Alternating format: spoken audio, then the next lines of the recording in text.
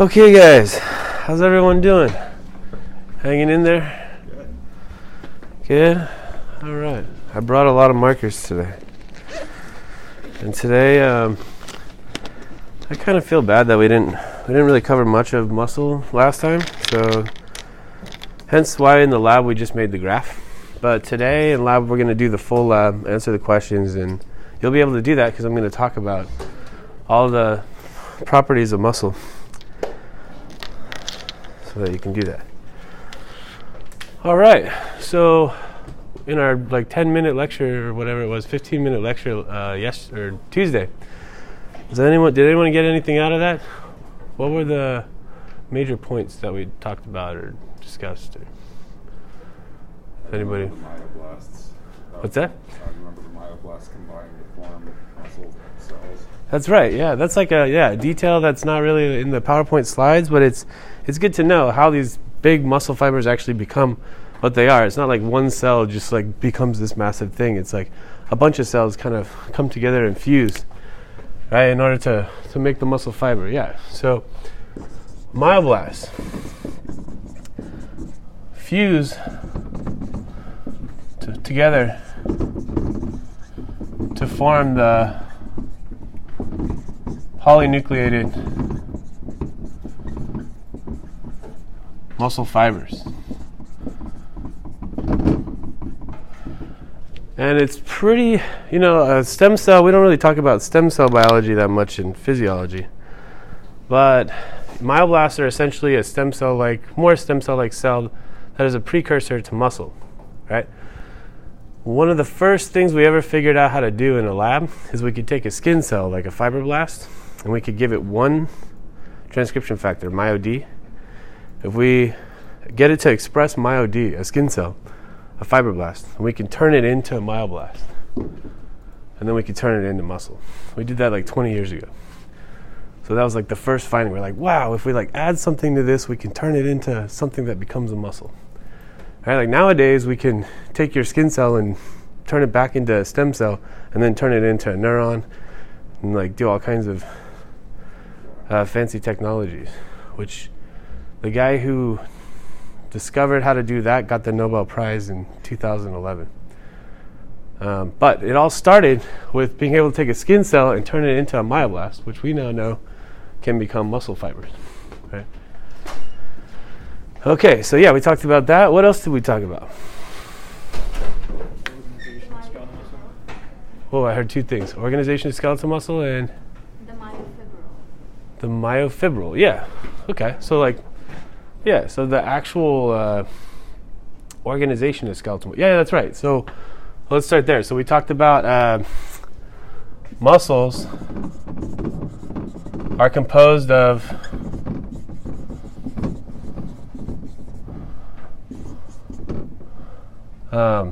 muscle fiber bundles or fascicles,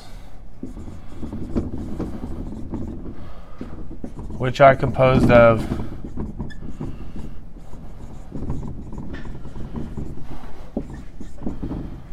muscle fibers, right? So there's an organization to that. I think that's this slide right here, right? This one. So a muscle itself, right, there's different levels to this. And something to keep in mind is that every level has a surface layer of something else, like connective tissue, sugars, extracellular matrix. So you see that there illustrated in white. Not only does a muscle have tendons, right, and connective tissue connecting it to the bone, but also between the bundles, there's connective tissue, and between the fibers, you could call it connective tissue. It's extracellular matrix, which is primarily composed of collagen, which is, and I don't know if you guys have heard, so there's a lady named Karen Chrisman. I'll show you guys a video. This is the easiest way you can actually see the extracellular matrix is, there's a lady named Karen Chrisman at UCSD that is isolating the extracellular matrix, and then so what she does is she's doing it for therapy. So it turns out that extracellular matrix has some regenerative properties to it. So in other words, if you take a heart and if you remove all the cells from the heart and you just have the extracellular matrix, you can then so you remove everything. You just have the ECM. You can add stem cells to that and it will grow back and recreate a beating heart. So there's something in the extracellular matrix that tells the cells how to and where to organize in order to become a beating heart again. And so that's somebody else has shown that. What Karen Christman is doing is she's going to the slaughterhouse. Well, it started that way. They go to the slaughterhouse, they take the pig hearts, they chop them into pieces, and then they decellularize, so they remove all the cells, all the proteins, everything. And they're left with this extracellular matrix, which they then digest, and then, so you could watch and see what that actually looks like. And they're doing it for a therapy. See if I can send see if I can send audio.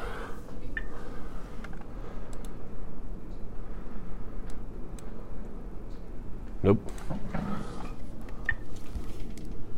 Send audio. Oh, you can hear that, yeah.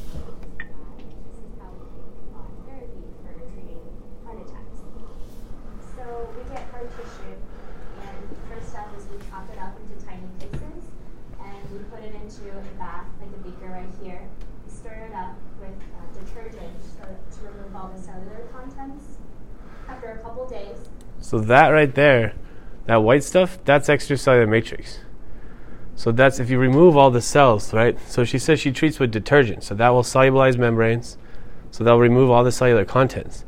So what you're left with is this layer that's surrounding every single level of muscle at the bundle and at the fiber level. We rinse it out to remove all the detergents, and all we really have left are the structural proteins that make up a tissue. So we take that and we freeze dry it into this styrofoam-like substance. It's really light and crispy. So it's freeze dried, and then we take this and we mill it into a fine powder that looks like this. We take that and digest it with enzymes. Collagenase. You can see that there's liquid at the bottom of this. And so this white stuff is primarily collagen. You guys all know collagen, right? So your extracellular matrix, this is primarily collagen. So what they treat with is collagenase, and that breaks down the collagen. This little bead is just stirring it up and keeping everything well mixed. And then finally, we take the liquid form of this and we inject it into the heart to damage heart tissue. And once the liquid hits body temperature, it forms a gel. And it no longer It's like bone broth, right? Bone broth forms that gel. It's like that. So they actually use that as a therapy. So what they show is if they their heart attack models, if they inject this ECM stuff into the heart, it helps the heart recover after heart attack. And the way it does it is it actually initiates vascular growth.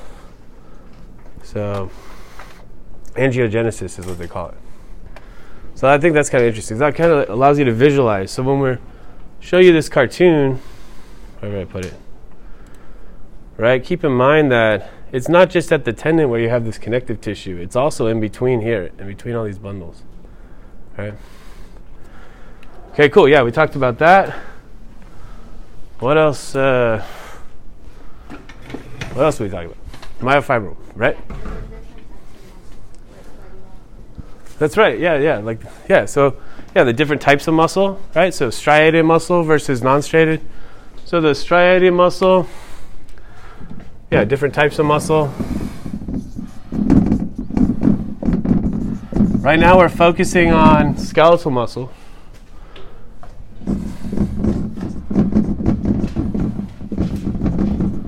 But both skeletal muscle and cardiac muscle are striated, right? Which means they have sarcomeres.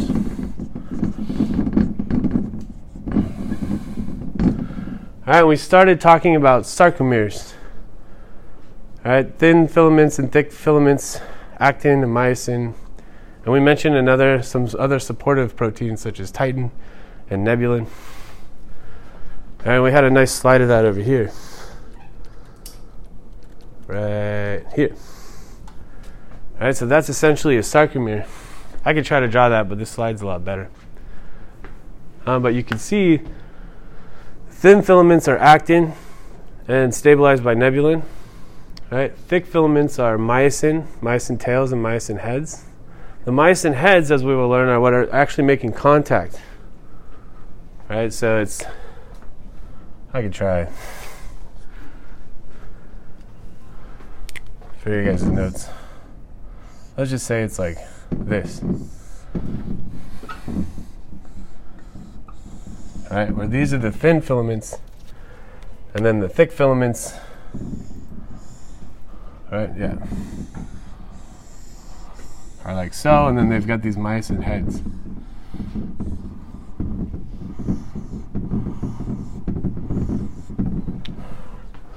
So this is the thin filaments.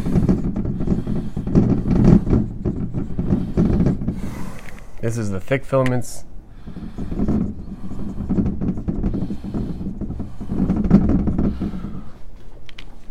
And as you can see, titin is kind of a connector. We got titin here.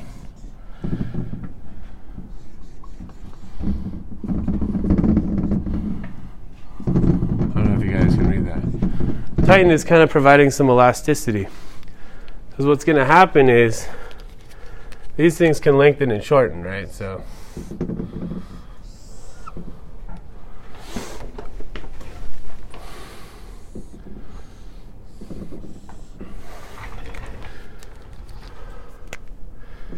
see, in this case, it's not the thick filaments that are moving. Oh boy.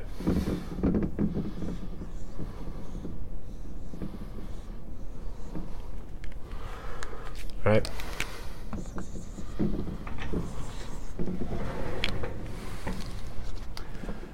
Right, so here's like a sarcomere that's more open. Here's a sarcomere that's more closed.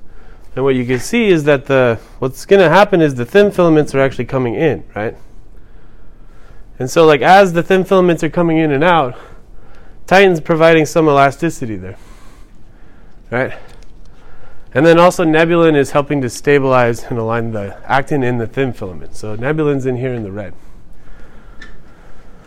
So that's kind of the basic unit of striated muscle, right? This is the sarcomere.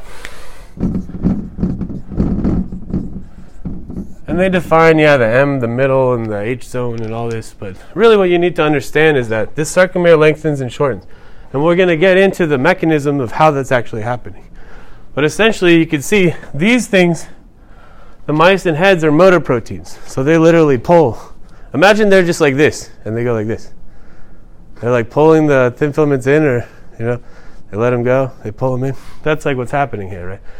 This is when they're out, right? And then for the top one, they just pull the thin filaments in. Right? So that's kind of what's happening. Okay, anything else we can talk about? Oh yeah, and then of course smooth muscle, right? Smooth muscle is different. Okay? Smooth muscle still has the myosin heads, but it doesn't have this it doesn't have the sarcomere structure. So it's not limited by the lengthening and shortening of a sarcomere. So it can end up very stretched out and very constricted. Okay. Anything else we talk about?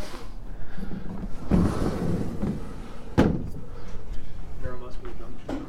Yeah, right? The neuromuscular junction, we went back over that. Remember how in the case of skeletal muscle, right? This is all skeletal muscle. So all skeletal muscle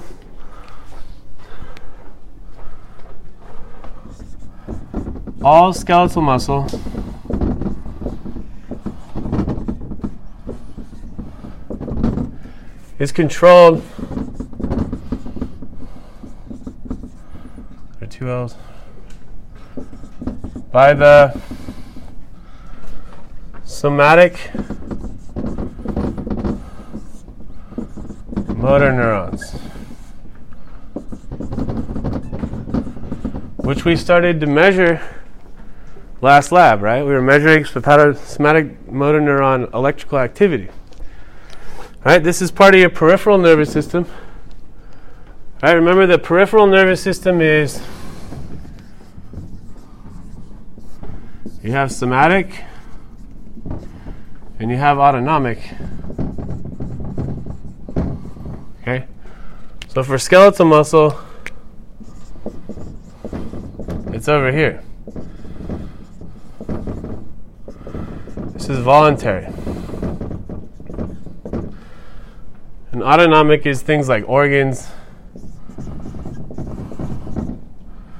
non-voluntary.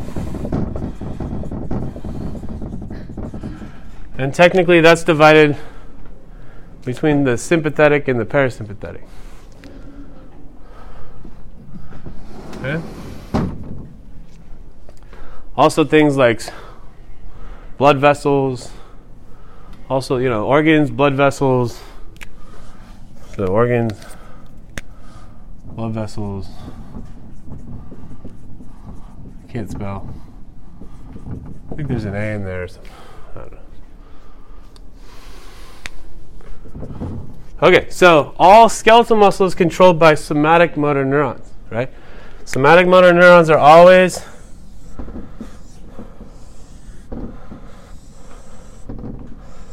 they always synapse onto skeletal muscle. And you guys got this down yet? So what is the neurotransmitter that is released at the end of a somatic motor neuron? Acetylcholine, nice. Acetylcholine, and so therefore the receptors, remember it forms this neuromuscular junction. Right? And the receptors, so there is a synapse, there's a synaptic cleft, but the receptors for the neurotransmitter are on the muscle. Right? The receptors themselves are on the muscle side. Okay? And those receptors are what type of receptors? Nicotinic acetylcholine receptors. Excellent. Right? Hopefully you guys got that down now. You're like, oh yeah, I know. You're like, I even know. We thought about some pathologies in the last exam, right? How this could go wrong or what happens, right? So we know, what is one disease that we talked about where this connection definitely becomes compromised? ALS, right? Yeah. Lou Gehrig's disease, ALS, Stephen Hawking. Right? And usually, when you develop ALS, you don't live much. Your lifespan is projected to be 4 to 5 years or so once you start developing symptoms. Stephen Hawking was a special case. Right? How about this Michael J. Fox? How bad is so? Michael J. Fox has what? Parkinson's, right? Parkinson's, yeah. So that's a little bit different. That's more motor. It's still affecting his somatic motor neuron function, but a lot of that is originating up in the brain, right? So he's losing his ability. With Parkinson's, you're losing your inhibitory capacity. So you're too active, but you're also having neurodegeneration. So, all right. So, anything else? Let's see. It's about as far as we got, right? We were about to start talking about how this actually works, right? So, we know from our neuronal section, we know that this may initiate in the brain, right? Or, first it's sensory, right? So we sense, we're looking around, we see things. That comes up to our somatosensory cortex, then may shift over to our motor cortex, and then, starts coming down. Remember afferent and efferent? Right? So afferently things come in, and then efferently we start to think about how we're going to move, or maybe we're not looking around, maybe we just want to move. I don't know. But yeah, so then these motor neurons, right, are going to eventually, we know how action potentials work now, right? So we know that the sodium's going to rush in. Sodium. Blah, blah, blah. Action potential is going to come, right? And then finally, this action potential, right, arrives at the synapse or at the neuromuscular junction. Then what happens?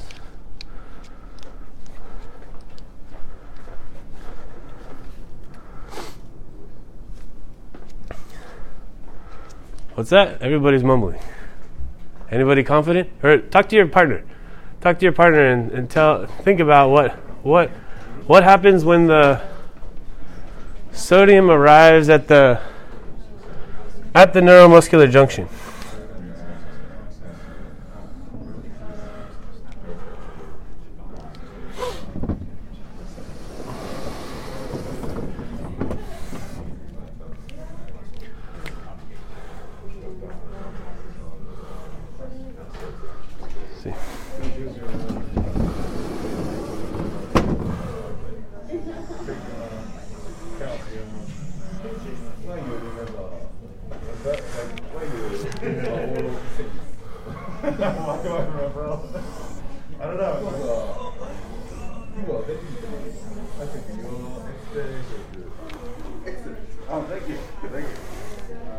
No, I'm just studying.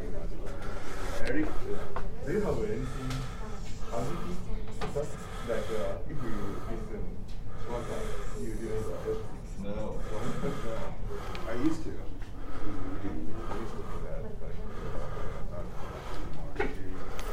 Okay, so let's say this is a muscle fiber. And, I'm technically, the receptors are going to be here, right?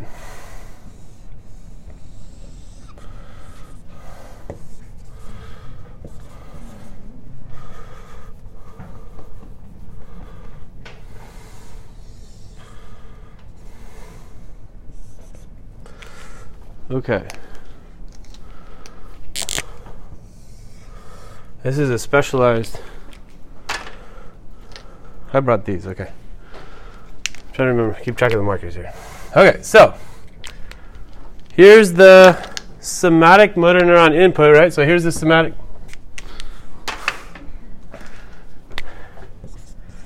Here's the somatic motor neuron, right? So the action potential propagated all the way to the terminus. Then what happens? That's right.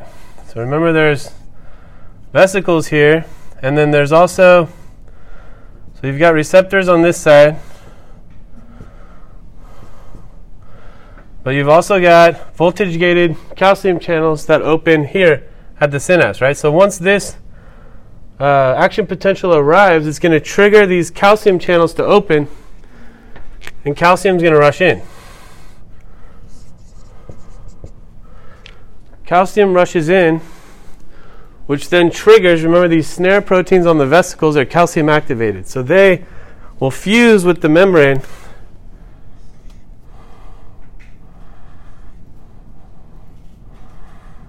Okay, and start to release acetylcholine. Have a green? Nope. Maybe this green works.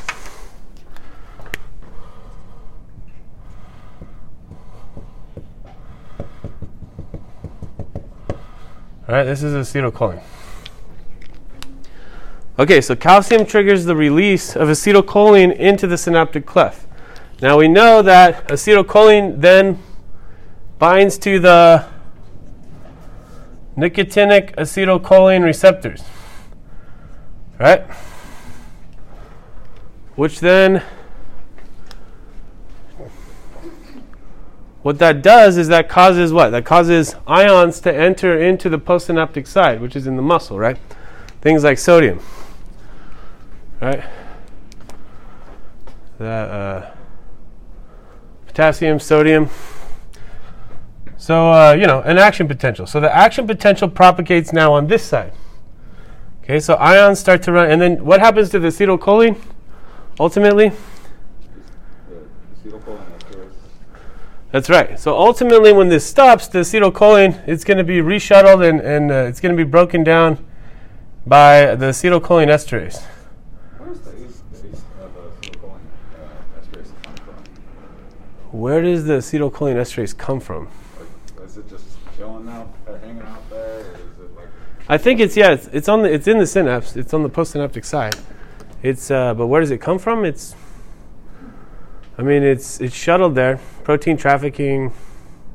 Is there like after an action potential happens, then something tells it, okay, now let's start dumping ACAT out? That's a good question. Probably. It's probably there's probably some signaling mechanisms that increase acetylcholine esterase into the synaptic cleft after an action potential, but I'm not sure. That's something that we could look up. Okay, so acetylcholine esterase is going to contribute to breaking down acetylcholine, but the action potential, so here, what color should we make the action potential? I've got orange. So the action potential, right, worked its way to the synapse. Okay, now it's released acetylcholine. That's going to cause the action potential now to propagate along the sarcolemma. Okay, and then down the T-tubules. So these are specialized regions of skeletal muscle called T-tubules that kind of innervate into the muscle cell. And you can see that here. You can kind of see how these T-tubules are. Right? They kind of innervate into, here's your sarcomere, right? And your sarcomeres actually are surrounded by sarcoplasmic reticulum and T-tubules. Okay? And here's another picture. This is kind of what I'm drawing. As you can see that here's your somatic motor neuron innervation. Here's your acetylcholine being released. And then you can see that this is going to propagate an action potential along the sarcolemma, so along the cell membrane, and then down the T-tubules. Okay? So that's what I'm trying to draw here. Maybe I'll make them a little bit longer.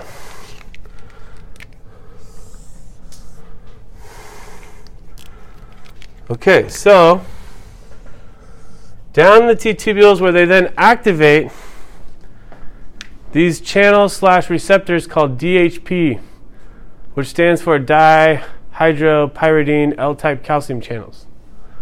Okay, so I call them, they're L-type calcium channels, but in skeletal muscle, their calcium activity is not required. So, which is in contrast to cardiac muscle. In cardiac muscle, we'll see that they need to act as calcium channels. But in skeletal muscle, that's not necessary. All that needs to happen in skeletal muscle is these DHP, these are voltage activated, DHP receptors / channels, okay, are mechanically connected to these receptors in the sarcoplasmic reticulum. So there's receptors in the sarcoplasmic reticulum called ryanodine receptors, RYR, ryanodine receptors, channels. Okay, ryanodine receptor channels open the floodgates. They're actually calcium channels. Okay, so when they open, calcium is going to gush out. Okay, so, but in the case of skeletal muscle, the DHPs are mechanically connected to the ryanodine receptors. Okay, there's an actual physical connection to where when the DHP channels get activated from the action potential, they pull the ryanodine receptors open. Okay? Is that making sense? Well, yeah. Kathy. That's right. Yeah. It will be the same whether it's skeletal muscle or cardiac muscle. There's an inner communication between the DHP channels and the ryanodine receptor channels. However, it's different in that skeletal muscle, there's a physical connection. When we get to cardiac muscle, we'll see that the DHPs actually act as a calcium channel, and that's what activates the ryanodine receptors. But in skeletal muscle, the calcium activity is not required. Yeah, Sadie. What is the RYR Ryanodine. Ryanodine receptor. What does it like do? It is a calcium channel.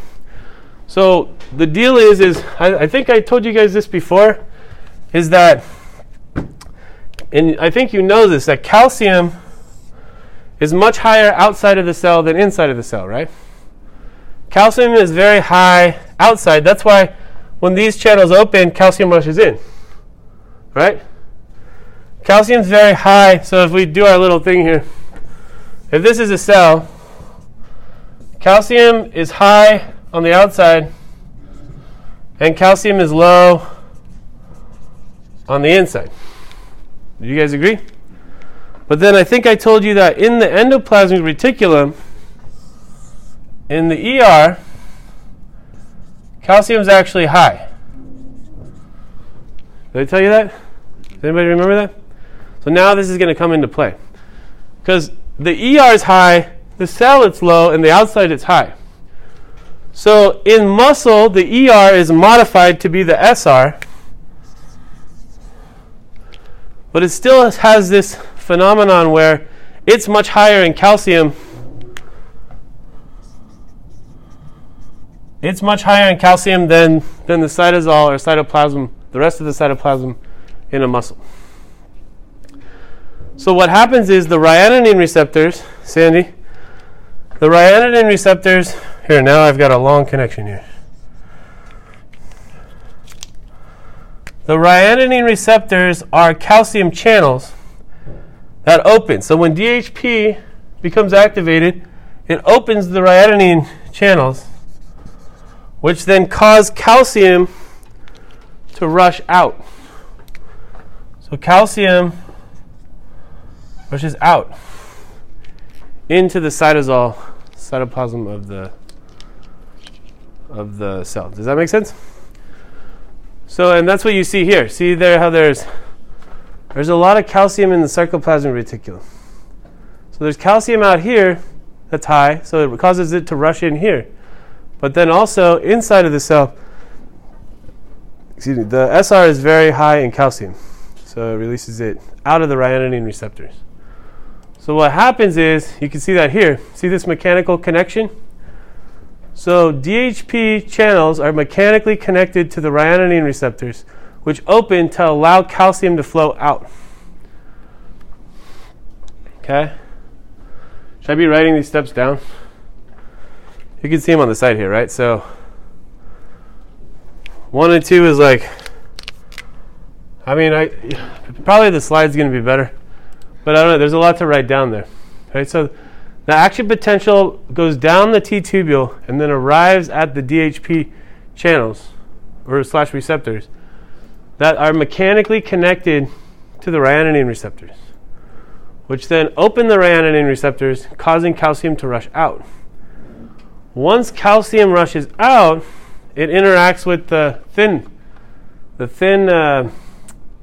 filaments. Okay, so going back to our thing here, our sarcomere, technically these thin filaments have more than just actin, right? There's also troponin and tropomyosin. So there's these other things around here. Let's see, did I do this right?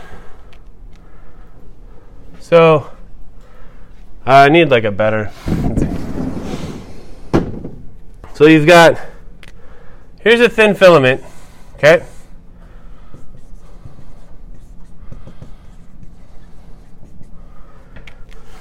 Technically, it's also got troponin and tropomyosin. Okay? I've got a better picture of this. There we go. Okay, so you've got actin, troponin, and tropomyosin. And of course, you've got the myosin head.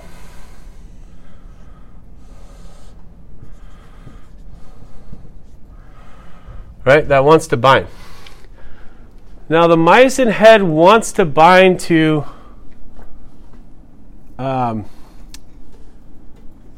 tropomyosin shifts out of the way. The myosin actually binds to actin. So the myosin wants to bind to actin, but troponin and tropomyosin are potentially in the way. So normally they won't bind. However, in the presence of calcium,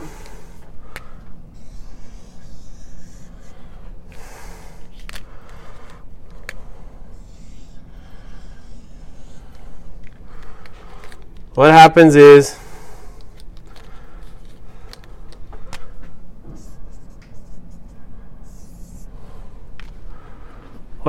calcium binds troponin. Okay? Calcium binds, so just think of like calcium rushes in. What calcium does is it binds to troponin, and then the troponin tropomyosin complex, these things, they move out of the way. So that now the myosin heavy chain can actually bind to actin. That makes sense? So can you guys see that? Yeah.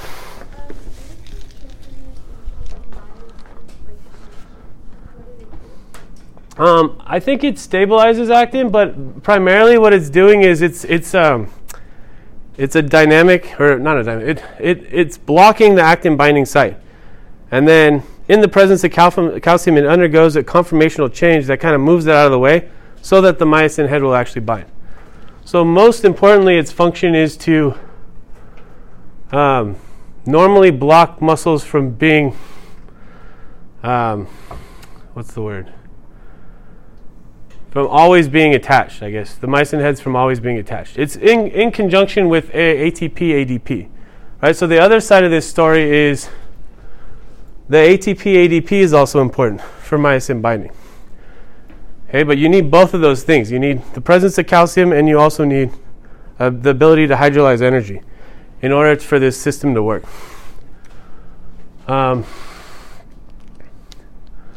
But yeah, it's probably also stabilizing. It's probably also a stabilizer like Nebulin. Okay. Is that ADP with the phosphate group next to it supposed to represent ATP? Yes. Okay. Pretty much. It starts to, it's, yeah, basically yes. I mean, the way they showed in the cartoons is the ATP gets hydrolyzed to ADP plus P, and then in the next step, the phosphate falls off. But it originated as ATP. And ATP is required for the actual binding, which we'll see when we see the power stroke. Okay, so everyone understands that as calcium rushes, so the action potential propagates, okay, down the T tubules, interacts with the DHP receptor / channel. That's mechanically connected to the ryanodine receptor in the sarcoplasmic reticulum, which will cause calcium to leak out, right? Calcium leaks out.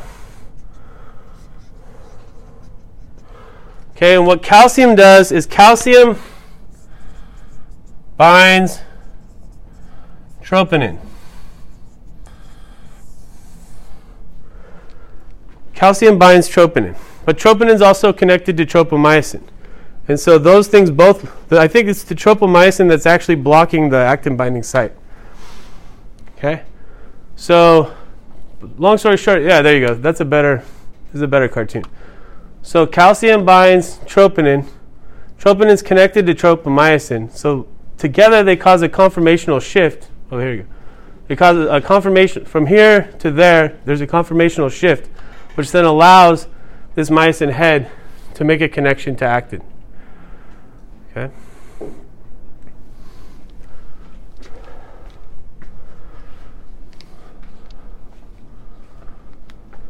That makes a connection with what?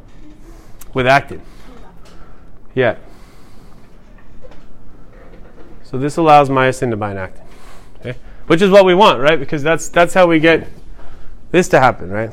The myosin heads have to be able to bind to the actin and pull it, right? So that's what you see up here. So to make this connection happen, you need calcium. Okay?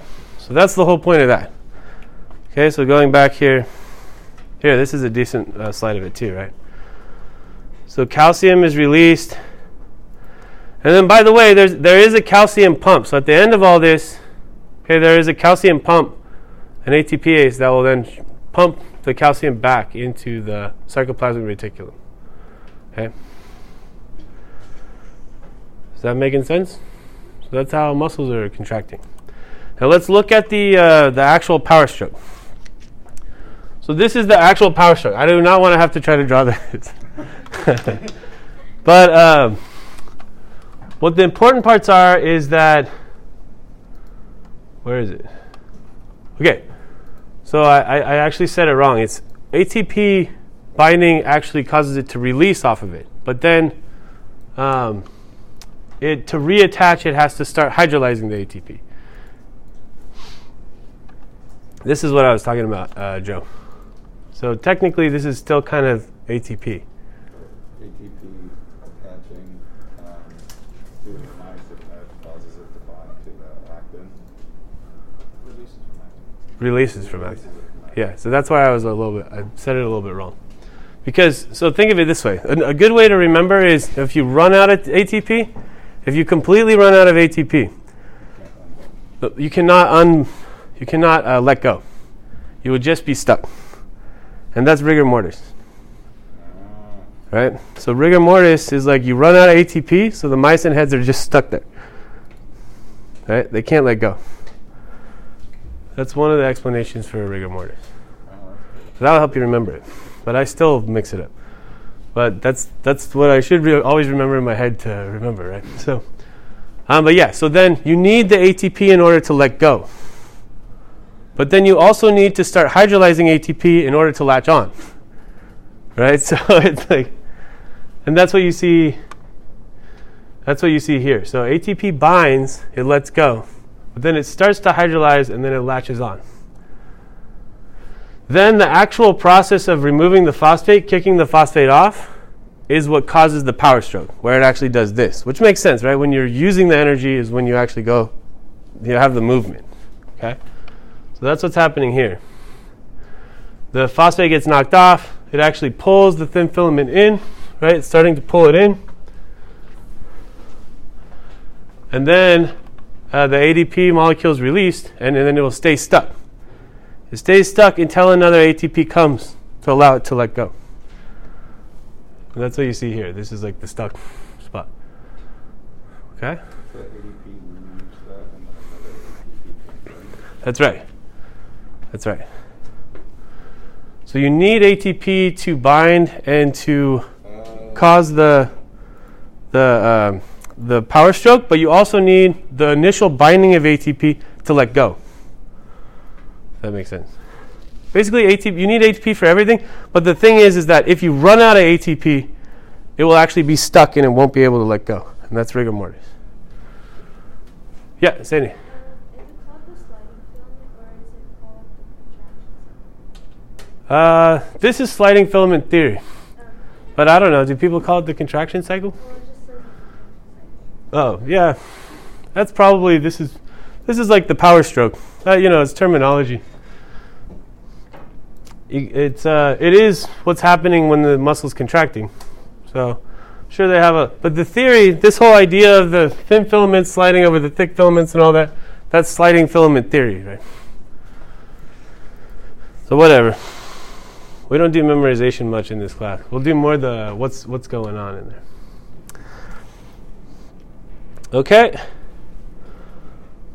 Okay, so what you're looking at here is the electrical activity of a muscle. Okay? At the top, what you're looking at is the motor neuron action potential. Okay? So if the electrode was stuck to the actual motor neuron, of course that's going to fire first. Right? Then the second thing that's going to happen is it's going to propagate along the sarcolemma, okay, across the cell membrane. So if you had an electrode there, you see that happening slightly after. Okay, and finally what's going to actually happen is this is tension. So this is different. These top two, you're looking at electrical activity. This bottom one is looking at tension. So that means actual force. So this is measuring the force produced by the muscle.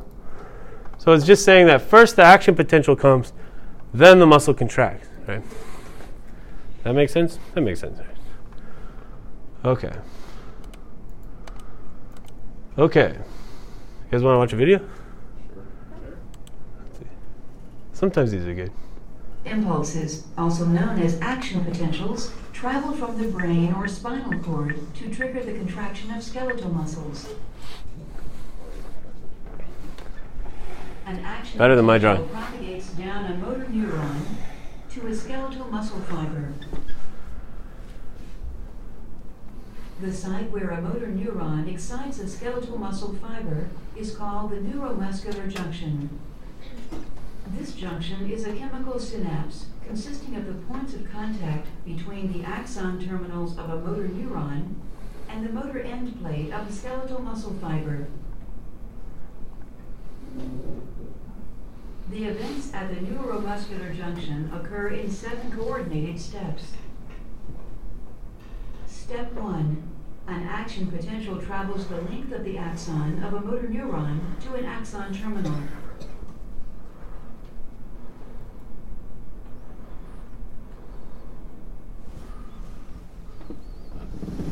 Step 2.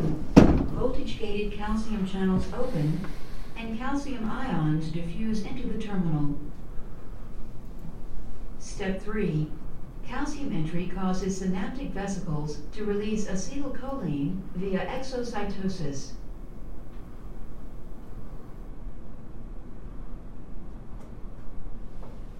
Step 4. Acetylcholine diffuses across the synaptic cleft and binds to acetylcholine receptors, which contain ligand-gated cation channels. Step 5. These ligand-gated cation channels open. Step 6. Sodium ions, shown here in red, enter the muscle fiber, and potassium ions, shown here in blue, exit the muscle fiber. The greater inward flux of sodium ions relative to the outward flux of potassium ions causes the membrane potential to become less negative. Step 7.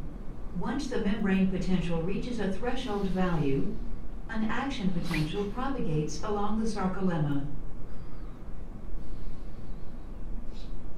Neural transmission to a muscle fiber ceases when acetylcholine is removed from the synaptic cleft. This removal occurs in 2 ways. 1. Acetylcholine diffuses away from the synapse. 2.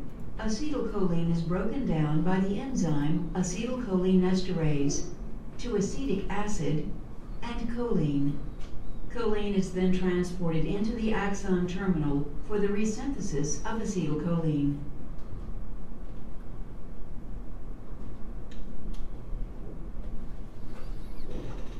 Sweet. You guys want to watch another one? Or what? Yes? No? Yeah? Alright. It's not bad. Is it better? It's better than my drawing, right?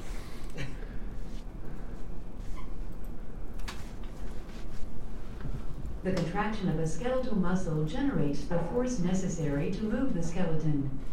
A contraction is triggered by a series of molecular events known as the cross-bridge cycle. In a skeletal muscle fiber, the functional unit of contraction is called the sarcomere.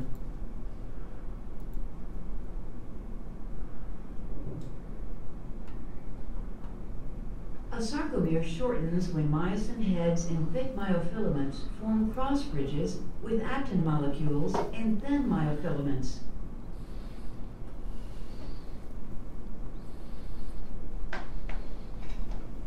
The formation of a cross bridge is initiated when calcium ions, released from the sarcoplasmic reticulum, bind to troponin. This binding causes troponin to change shape. Tropomyosin moves away from the myosin-binding sites on actin, allowing the myosin head to bind actin and form a cross-bridge. Also note that the myosin head must be activated before a cross-bridge cycle can begin. This occurs when ATP binds to the myosin head and is hydrolyzed to ADP and inorganic phosphate. The energy liberated from the hydrolysis of ATP activates the myosin head, forcing it into the cocked position. A cross-bridge cycle may be divided into 4 steps. Step 1. Cross-bridge formation.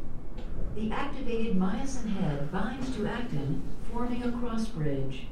Inorganic phosphate is released, and the bond between myosin and actin becomes stronger.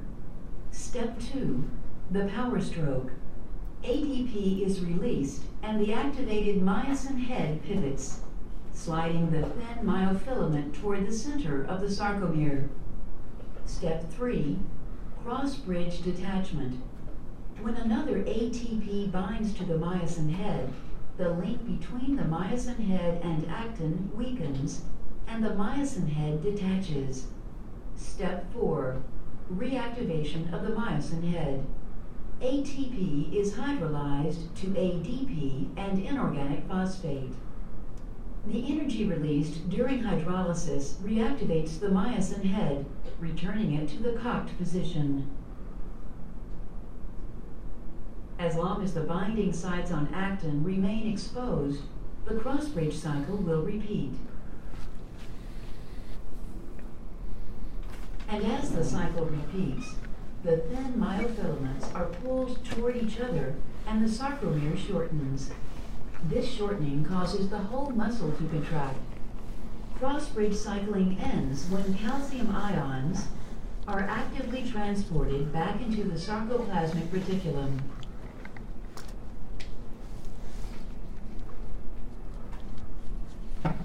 Troponin returns to its original shape, allowing tropomyosin to glide over and cover the myosin binding site on actin.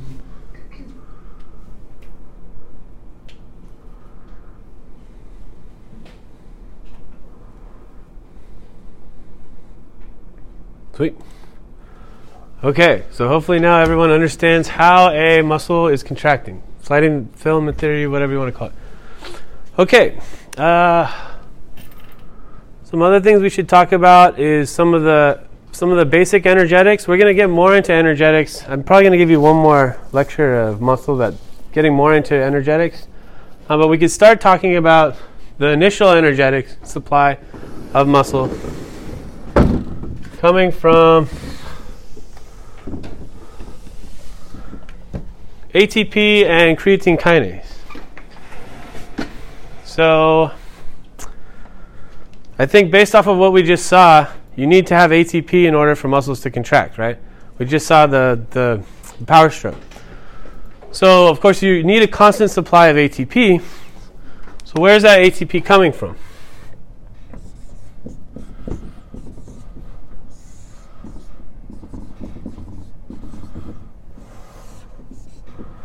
So one way that ATP can be replenished is by creatine phosphate, right?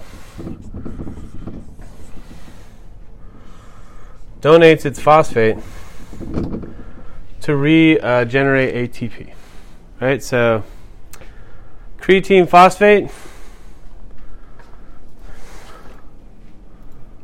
where is a better picture? Is this the best I have? Yeah, or phosphocreatine. You guys have heard of creatine? Right? So what does creatine actually do, right? So this is creatine, or you can call it a phosphocreatine.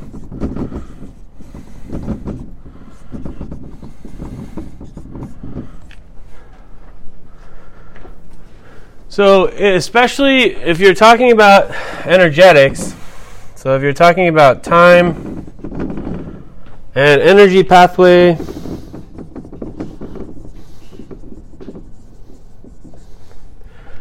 initially, if we're talking about muscle,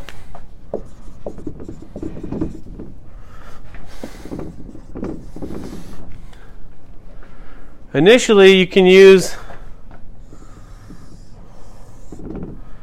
the ATP-CP pathway. It only works for like 10 seconds. Okay, so it's not like a super endurance type of thing. but you have a reserve. You have a reserve of phosphocreatine or creatine phosphate. Okay, that can replenish the ADP. So ATP gets hydrolyzed to ADP. Creatine phosphate can donate a phosphate to then convert ADP, right? Because this is adenosine diphosphate. This is adenosine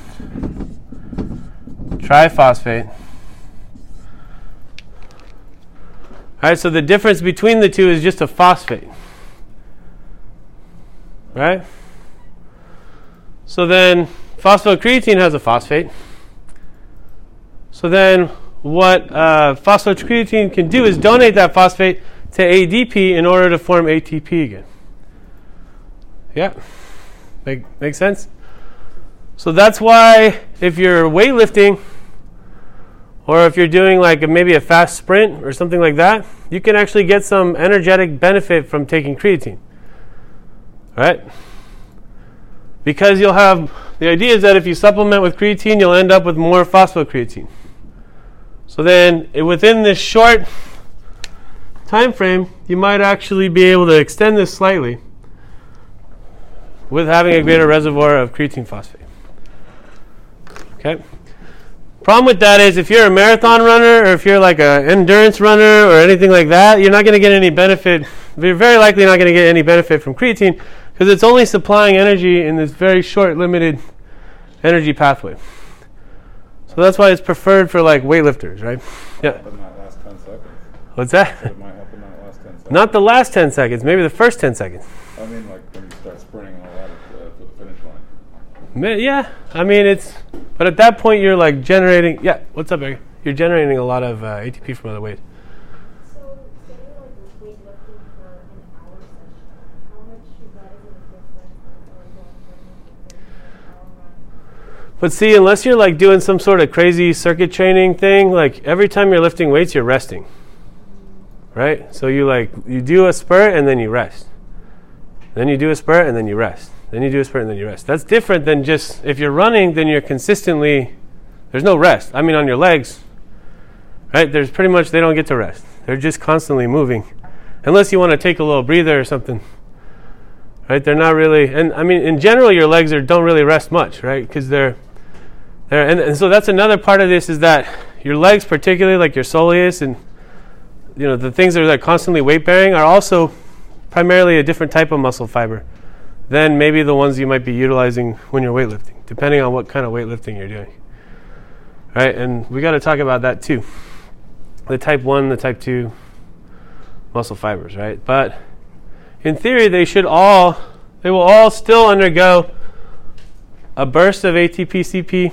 Then what comes next is glycolysis, right?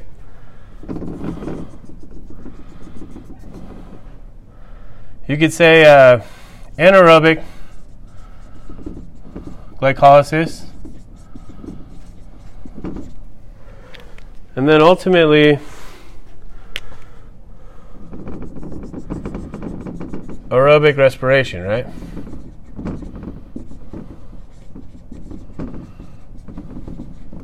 Depending upon the muscle type, right? Some muscles are not going to even want to do this. They're going to be primarily glycolytic.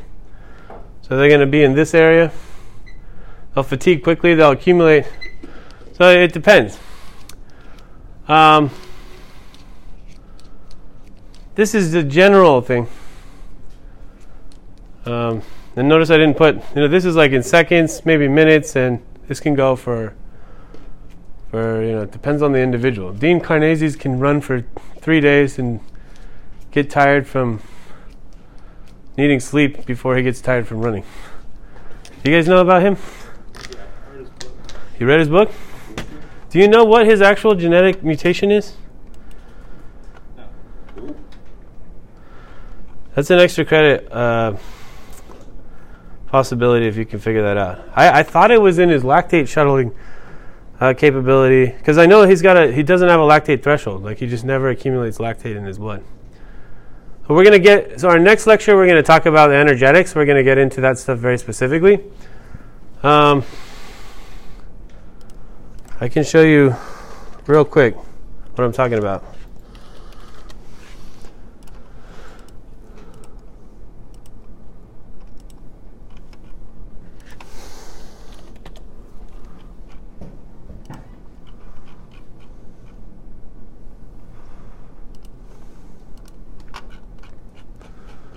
This is the cell biology version.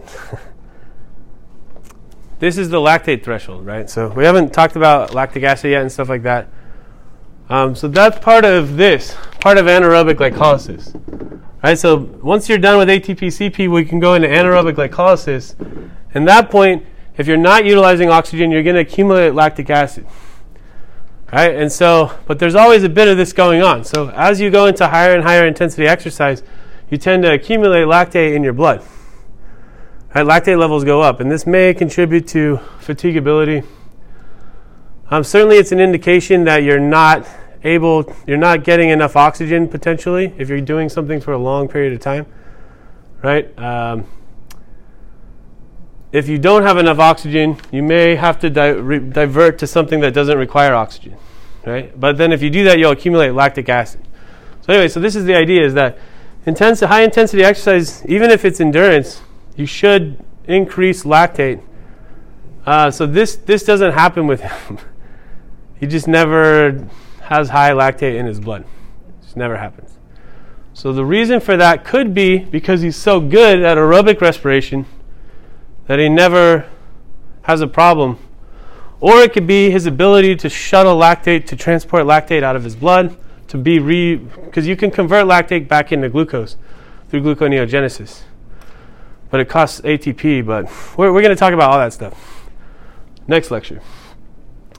But interesting guy. If anybody could figure out what I thought it was, I must have been like dreaming though, because I thought I like knew for sure what it was, and then I was like trying to look it up on the internet, and I was like, I can't find. Like, was I dreaming? It's like, so if anybody could find out what is actual I thought it was an MCT in one of the MCT transporters, lactate transporters. But if you can figure that out, that's an extra credit opportunity. Because I like that idea that it turns the whole thing on its head, like that he's actually just better at anaerobic glycolysis. Yeah? Isn't it called like lactate dehydrogenase syndrome? Lactate dehydrogenase? Yeah. He has lactate dehydrogenase syndrome? That's what it said.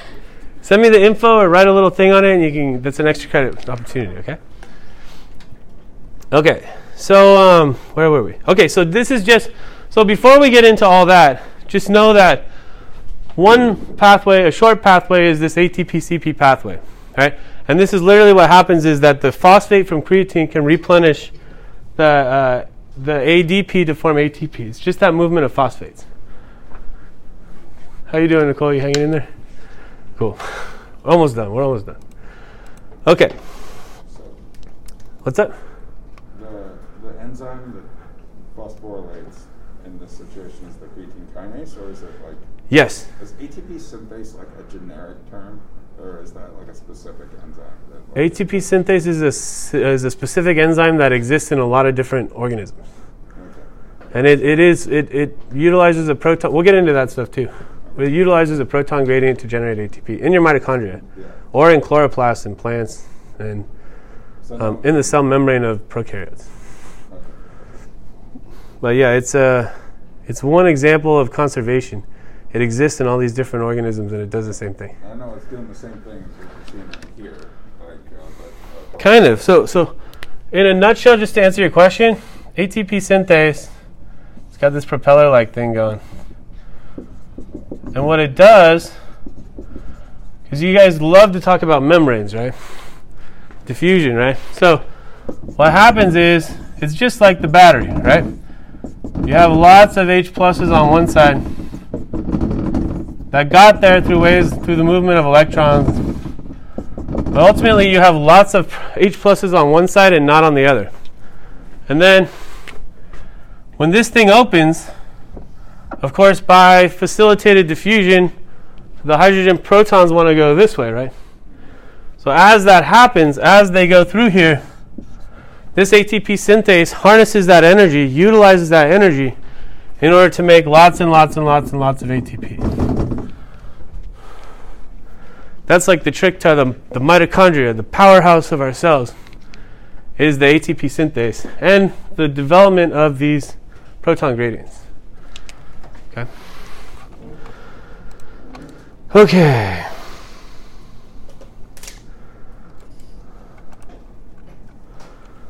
Okay, we got it. So this stuff is all relevant to your lab, so we should cover it. I should have this here. Okay.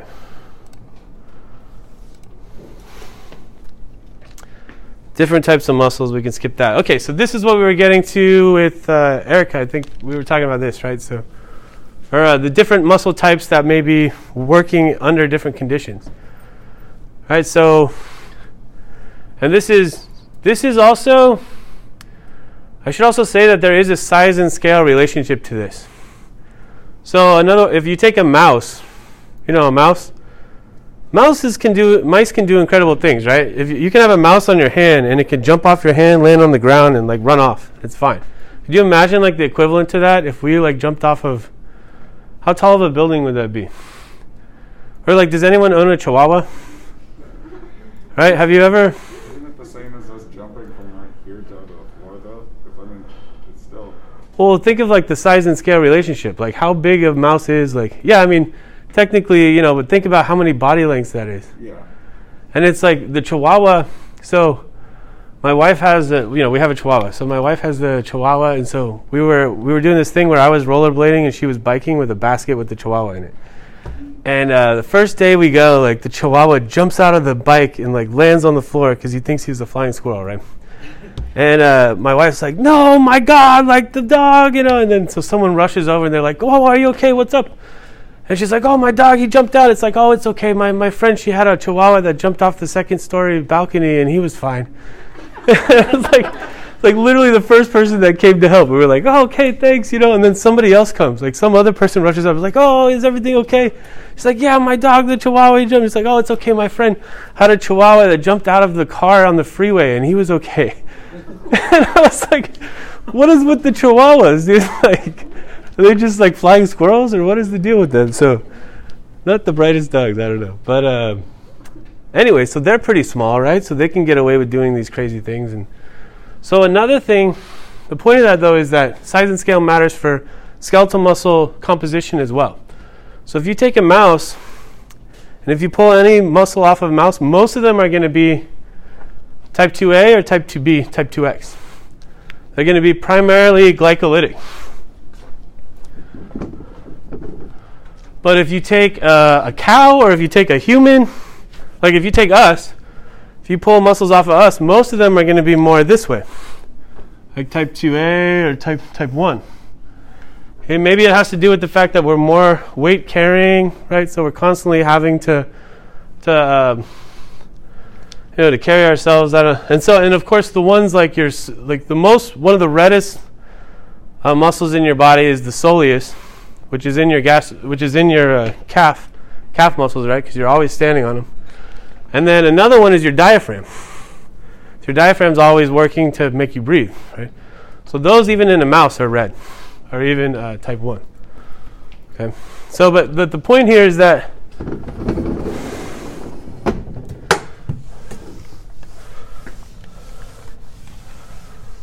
so there's a lot of information on this table. But you can think about it like this. Type 1. You guys do this in anatomy too, right?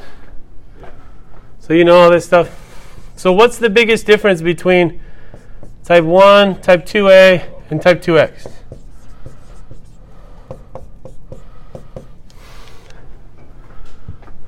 So this is like primary metabolism. Or preferred metabolism. Does it say that on there somewhere? Yeah, metabolism.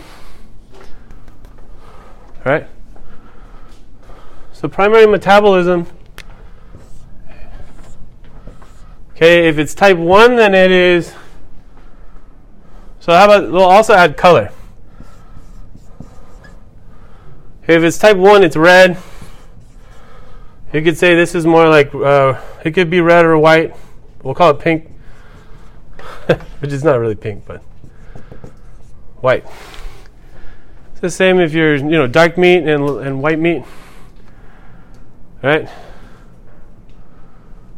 Does it have color on there? Yeah, dark red. So they put dark red and red. Okay, I'll do that. Dark red.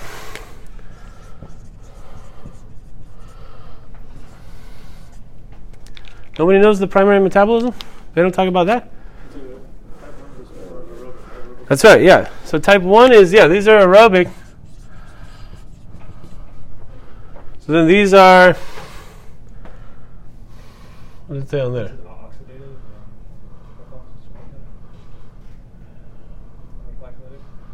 Yeah, so they're both. There could be glycolytic or aerobic.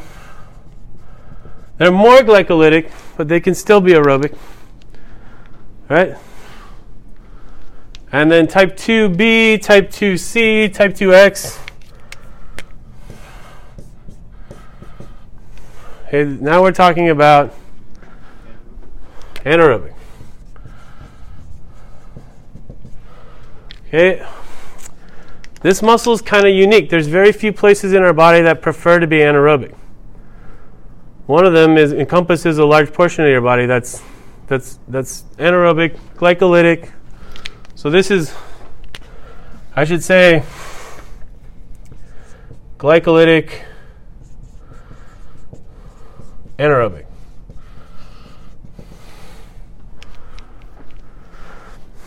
Also, these are larger, right? So these are the largest.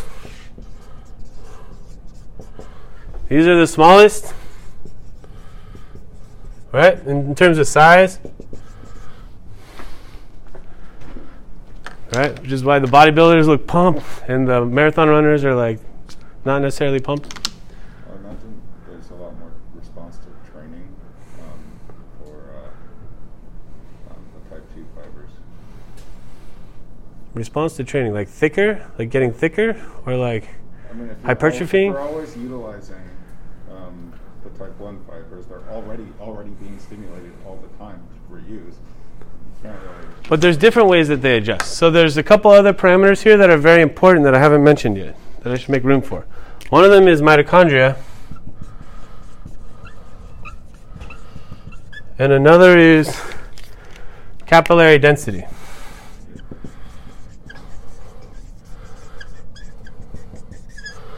Because that is what actually facilitates and contributes the utilization and delivery of nutrients like oxygen.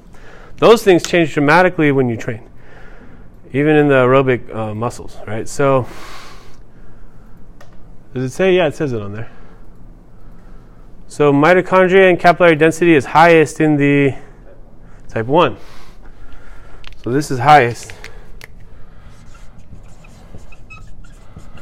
Right? And as we'll learn, it makes sense because mitochondria are only needed when you're doing aerobic respiration, right? So going back to this,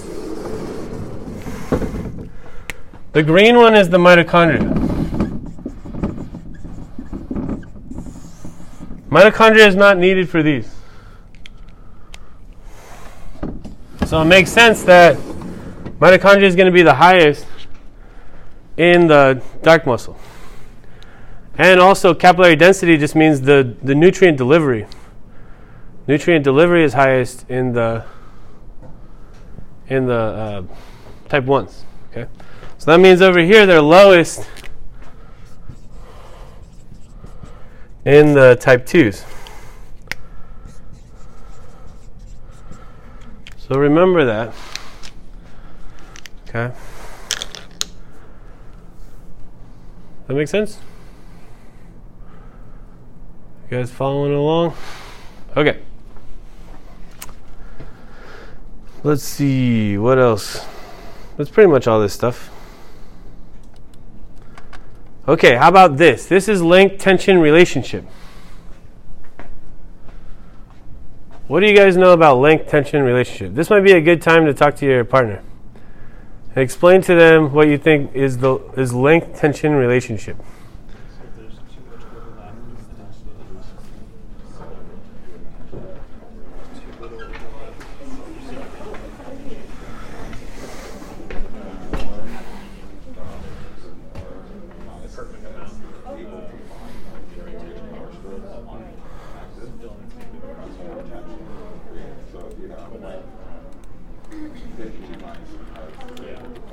Look at that idea with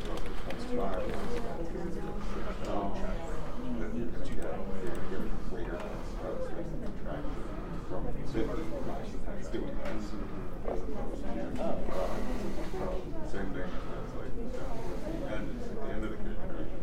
Yeah, it's really strong. It's not, but you can't contract much further. You need to slow this part of the hand.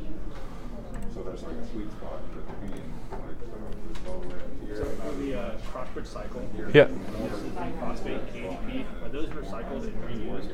All the way. The creatine phosphate, are you able to donate a phosphate to those ADP that Yep. have already been used? Yep. That's the idea. Okay, so what do you guys figure out?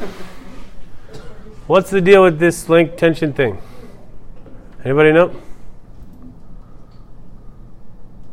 Christina, what do you think? You don't have a partner. Did you talk to these guys? Yeah. Okay, cool. What do you guys think?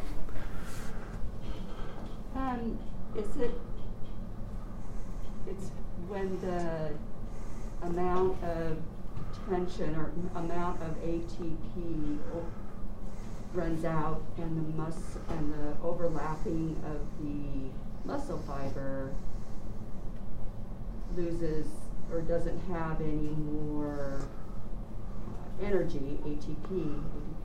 All right, so you're thinking like power stroke rigor mortis, but this is actually having to do with force production.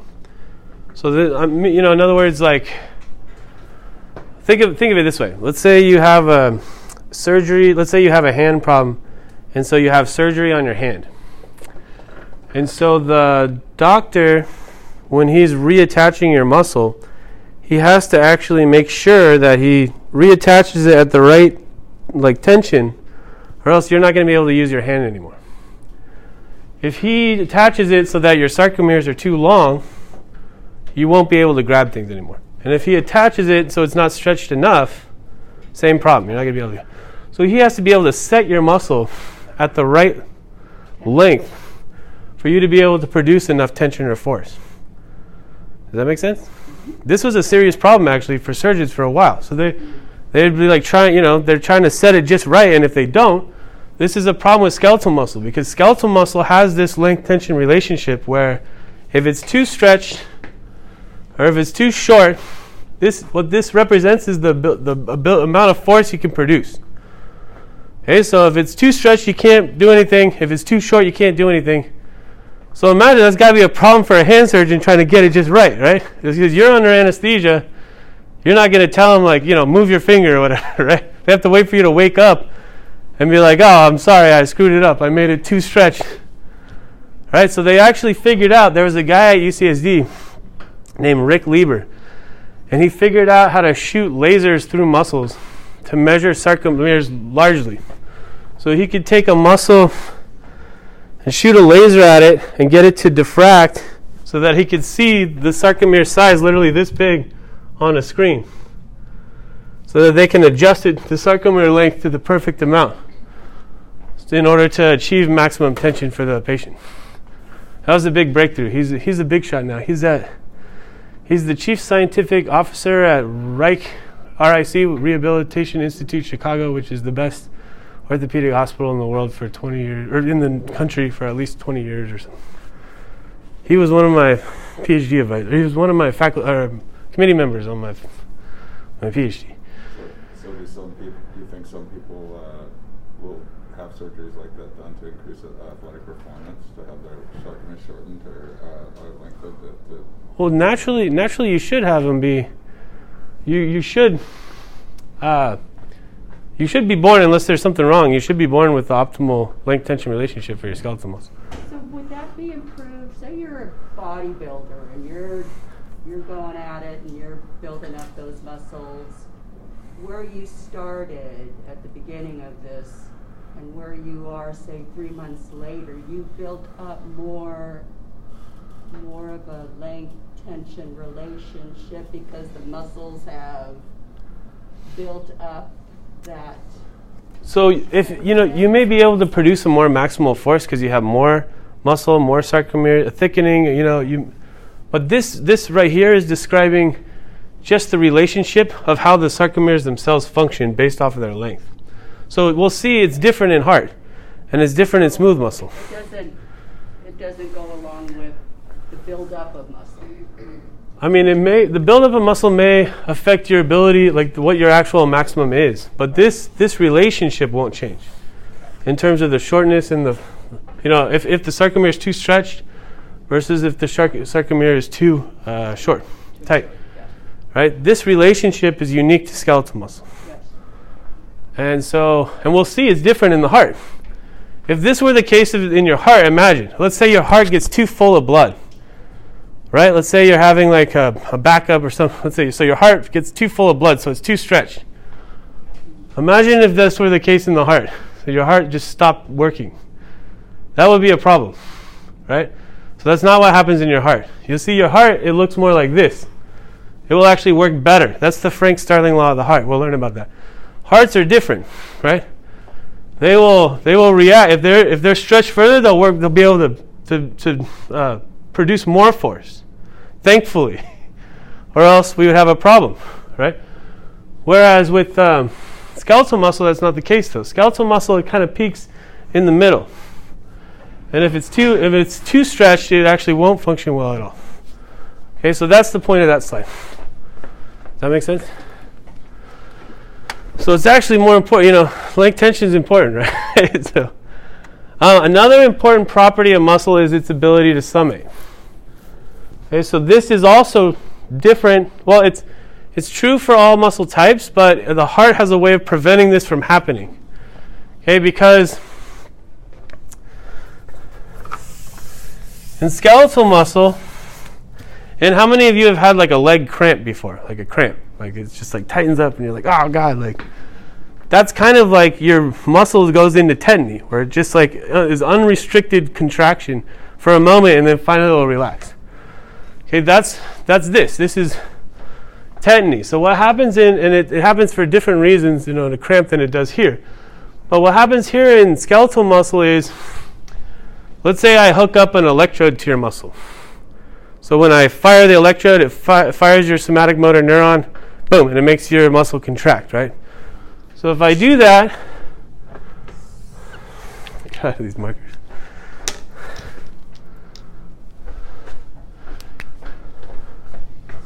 There we go. So if I stimulate here, right? We measure the muscle force production. We see that as I stimulate, it contracts and then it goes back down, right? But then what's skeletal muscle though, if you start putting these things close together, okay, where they don't have time to relax, they will summate. Right? So if they're close together, they'll summate. So the second one will be more. And then if you put a bunch of them together, okay, it may summate until the point where it may reach tetany. Tetany is where it just hits this point where it cannot contract any harder, and it just stays there for a little while and then until it can finally relax. If you were to keep stimulating it, it would just stay there. It would stay in tetany. So that's kind of like the maximal force production that it can generate. Okay, until you stop the stimuli, then it can relax. Okay, so a lot of times when we're assessing, muscle, we generate these force frequency curves. We induce tetany on purpose at different frequencies to try to elicit the maximal response out of the muscle. But imagine if this happened in your heart. Imagine if your heart had a bunch of signals and then all of a sudden went into tetany where it just arrested. What would that be? Yeah, it's basically a heart attack, right? That would be very problematic. So we'll learn about how your heart has some unique biochemistry and physiology to try to prevent tetany from ever happening. Okay. Whereas it's not the case in skeletal muscle. Skeletal muscle can easily reach tetany. All right, and this was the story with the motor unit. So you guys were assessing motor units last lab, but you didn't know it, or you may have known it. Okay, so this is the idea that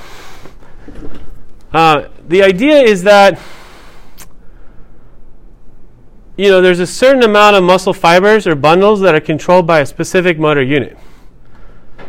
Right? But you have multiple motor units, so you're not always getting 100% recruitment of muscle whenever you're doing something, right? The more load you apply, maybe the more motor units you recruit. Right? But there's also fine proprioception, where in your dominant hand you may actually have more motor units, right? Because you have a greater fine control, right? So you may have refined it down so you have more motor units per muscle, or what, if that makes sense. Or not less muscle fibers per motor unit. Now you can imagine if I had one motor unit running to my hand, if that one fired, my whole hand would go like this, right? So that would be worthless because then I can never pick up anything, right? So then I have more motor units, right, so that I can move each finger or be able to do all these different things, right? And you may have better control over your dominant hand than you do on your non-dominant hand, right? So that may actually have to do with the fact that you have less muscle fibers per motor unit on your dominant hand versus your non-dominant.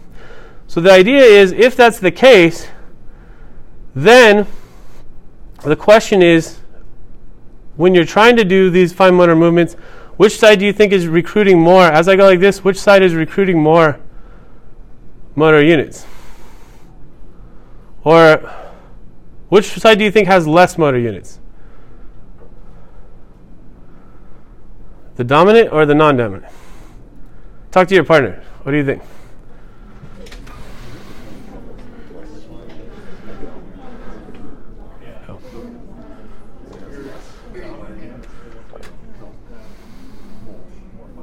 I would think so. That's like way better.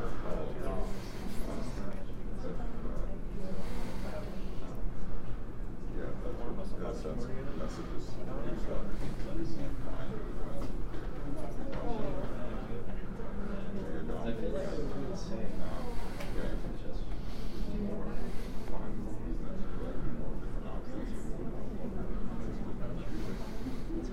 Because like, what is like the efficiency? Would you have more motor units for if you're more efficient, or you will? So, yeah. Can you develop that? So if I use my left hand over here, right, have better neural pathways to my left hand and like function better. I mean, I don't know how, because nerves, there is some neurogenesis that occurs, and peripheral nerves can regenerate to some degree, but not to a major degree. So I'm not sure, but refinement, developmentally, I'm not sure about refinement. As you're already mature, I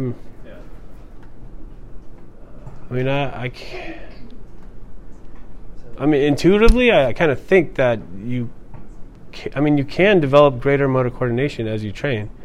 So that has to be refinement somewhere. I don't know if anatomically how that translates. If that's like cerebral motor control or if that's peripheral motor control and refinement. That I'm not sure. When I took physio, You could extra credit opportunity. I took physio many years ago. My teacher put the analogy of when you drive to your friend's house, and you know one way to get there, so you use the roads you know to get there. But as you've driven there, 20, 30 times, you learn all the back roads. Right. You learn the most efficient way to get there. Right. It's not like you built new roads to get to his house. Right. You now know a more efficient way of getting to their house as opposed to taking an incredible way. But so some of this stuff, though, I mean, so if you compare humans and chimpanzees, for example, if you guys know, like, chimpanzees can rip our arms off if they want to, right? Like, it's really crazy how much stronger chimpanzees are than humans. And so what people have been trying to figure that out. They've been like, what is the explanation for why chimpanzees are so much stronger than humans? And one possibility that they've brought up is motor neuron, like the amount of motor units is actually less in a chimpanzee than a human. So we have more like fine motor control. They have less maybe fine motor control, is what they're suggesting, which may contribute to an actually greater strength because you have greater muscle recruitment per motor unit. So I don't know if So it may also influence strength. Was the point of that? I don't know what. It's just a tangent. I just wanted to talk about it. I don't know. But no, I wonder that all the time. What's that? I said I wonder that all the time, actually. What? Why they're so much stronger? Exactly, so much stronger than us, when they're smaller than us. Yeah. So they're like 3 or 4 times greater strength output than the smaller frame. It's unbelievable. So there's a fundamental anatomical difference in motor unit number between us and them. So then,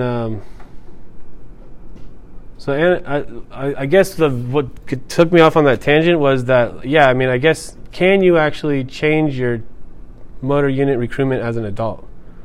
Or is it anatomically there, but like you're saying, the analogy is like, yeah, but then figuring out a way to get there, what does that mean anatomically? That's got to be, because ultimately you have, each motor neuron is running to a certain amount of muscle fibers. So then how does refinement occur? I mean, that's what I was telling him, that's an extra credit possibility if you guys want to look into it. Because it's interesting. But anyway, so that was supposed to be it's kind of a tangent, because I don't know the answer. So that's why, so if we don't know the answer, then I don't understand the analogy. Because I think yes, but I don't know.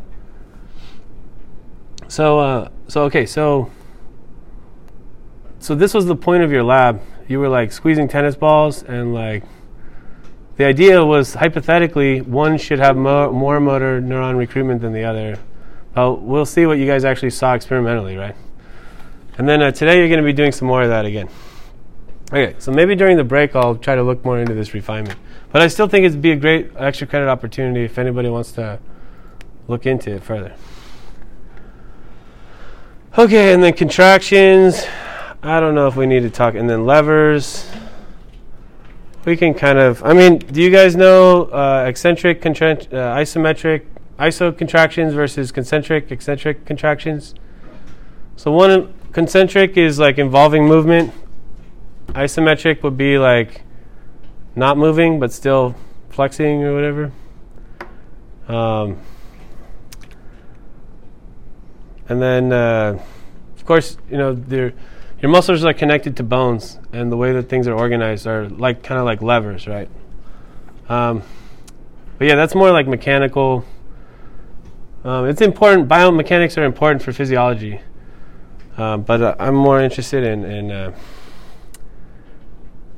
I don't know, everybody's got their interests, right? So, okay, but it is good to understand the difference between a isometric and a concentric contraction, and understand the biomechanics of how muscles, how your body has developed. Your skeletal structure is supporting your muscles in a way where everything is connected like levers, and it has pivot points for the most part. Okay, so that's enough for today. Hopefully you guys got something out of that.